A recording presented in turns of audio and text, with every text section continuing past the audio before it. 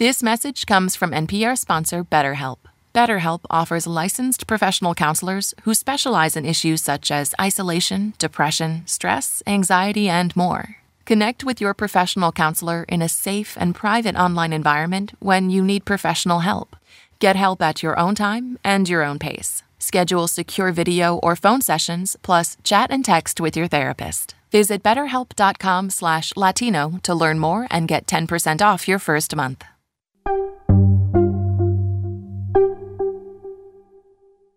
Literally every hour you would hear an overhead call, wherever you were in the hospital, of a code being called, an emergency airway being called. These are all different announcements over the loudspeaker to tell you there's an emergency in this room or in that room, and it's a call to get people there to help. And it would be every single hour, sometimes 3 at one time, at the surge. Whereas now, thankfully, we're hearing the music the hospital plays when someone's getting discharged, so that we could celebrate the successes, even though there were so many scary moments.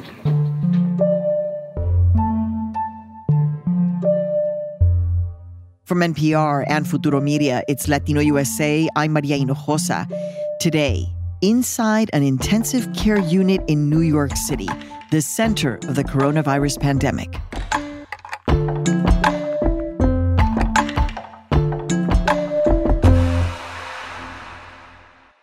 At the peak of the COVID-19 outbreak in New York City, about 3,000 patients were seen every day in local hospitals. It was right around that time that some disturbing statistics were revealed. Black and Latino patients were dying at twice the rate of other patients.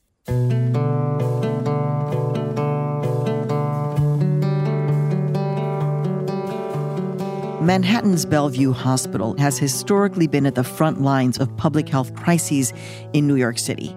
We wanted to understand what the situation looks like now at Bellevue, a hospital where 35% of the patients are Latino or Latina. Now, we're no longer at the peak of the pandemic in New York, but intensive care units in the city are still busy.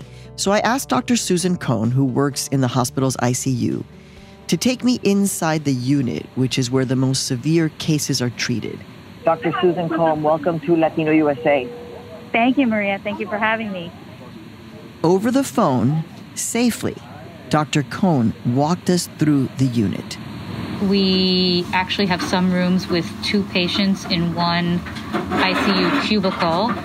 Almost every cubicle has a big red stop sign telling you that is a room where you need proper PPE to protect you from infection from COVID. So Bellevue's ICU unit has been converted these past several weeks to make more room for COVID-19 patients. So what that looks like is that you have more of these negative pressure rooms installed, which are those rooms where you kind of feel like the air sucks in and sucks out when you open a door, and this keeps the virus from spreading in the air. The hospital really transformed itself to accommodate the needs of this pandemic. Can you just describe what you're seeing? Just describe what you're seeing right now. We see, which we would not normally see, a lot of information written in magic marker on the glass doors and windows that goes into each ICU cubicle room. So it says things like, this person needs a repeat COVID test, or this person is going down for a CAT scan, or this person needs to have a consult with a certain service. It's like a to-do list. We would never see that in normal times. The other thing we see is IV pumps and IV bags and tubing that extends into the hallway area outside of the cubicle. To adjust an IV bag or an IV drip, it can be done from outside the room. There's a lot of beeping and dinging, and IVs beeping, monitors beeping, ventilators beeping.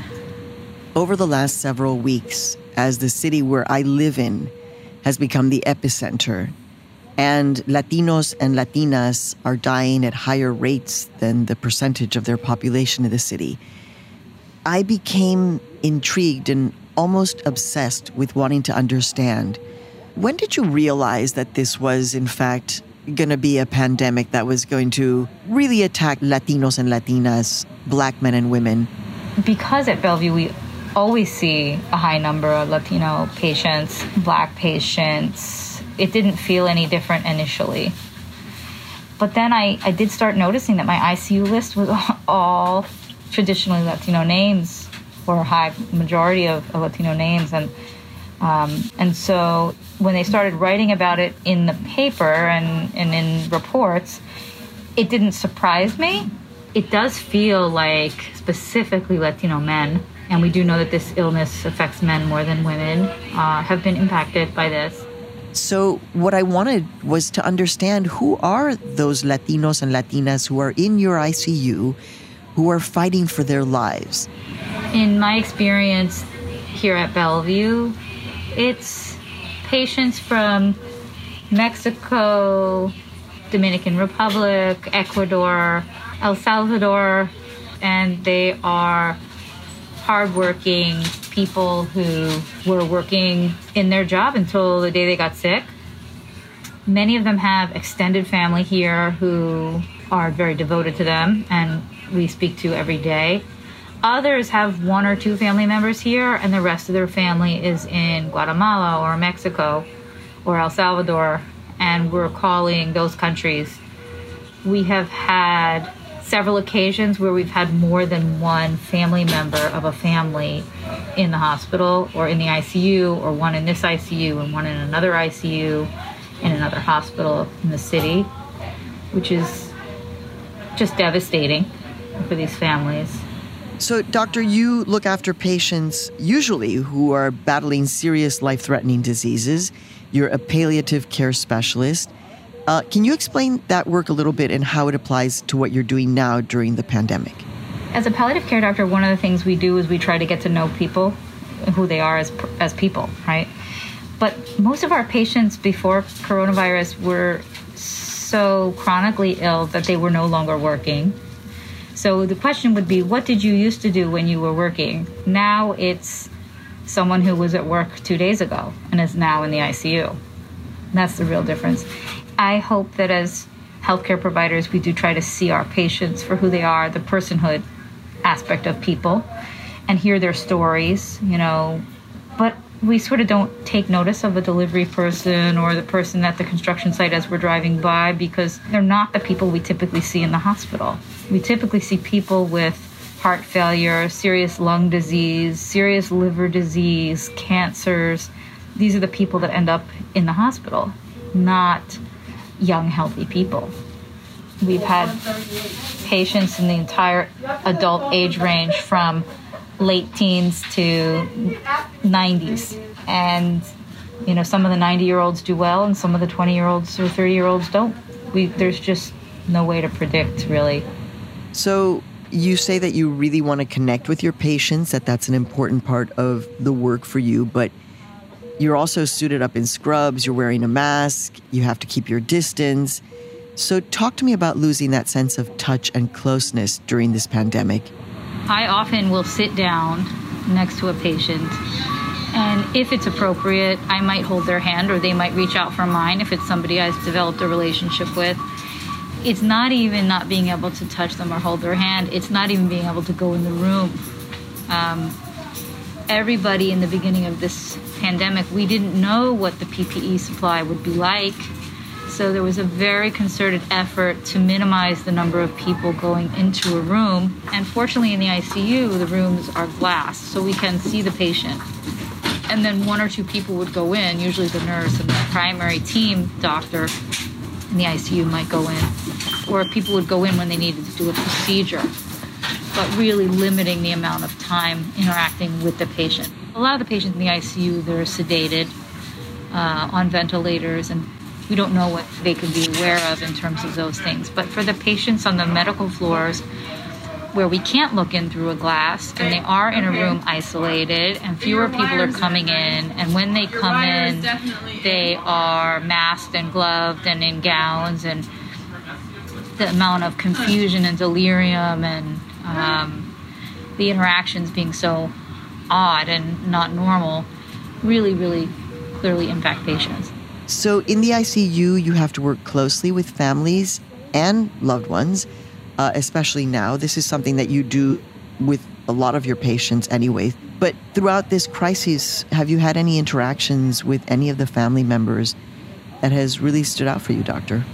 I'm struck by the loving sons and daughters of a parent.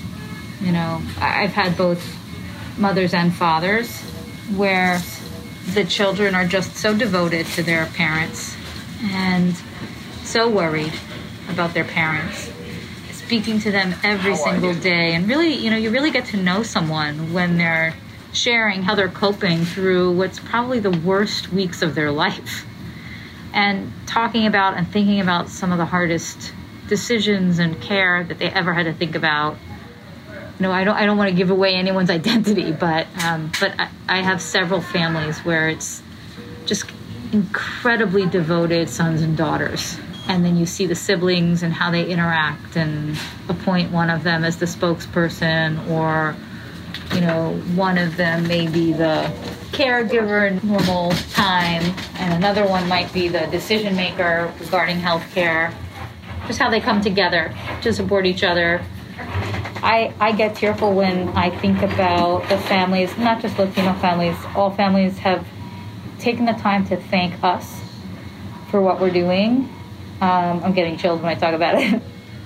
I've also been saddened to hear patients worry about what they read in the paper. Will my loved one get a ventilator if there's not enough? I reassure everybody that nobody has gone without because there wasn't enough of something. But people have covertly and overtly asked that question of me, worrying that they'll be rationing and that their loved one won't get something.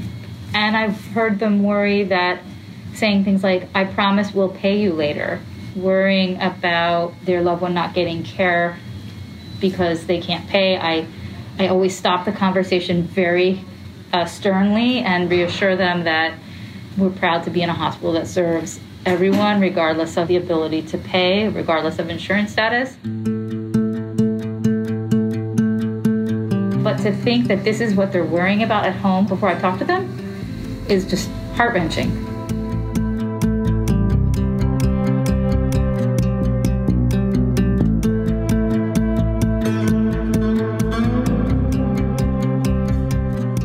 Dr. Cohen, thank you so much for speaking with me. I really appreciate your time and all of the work that you're doing on a daily basis. Thank you so much. Oh, thank you for all you do, and thank you for having me.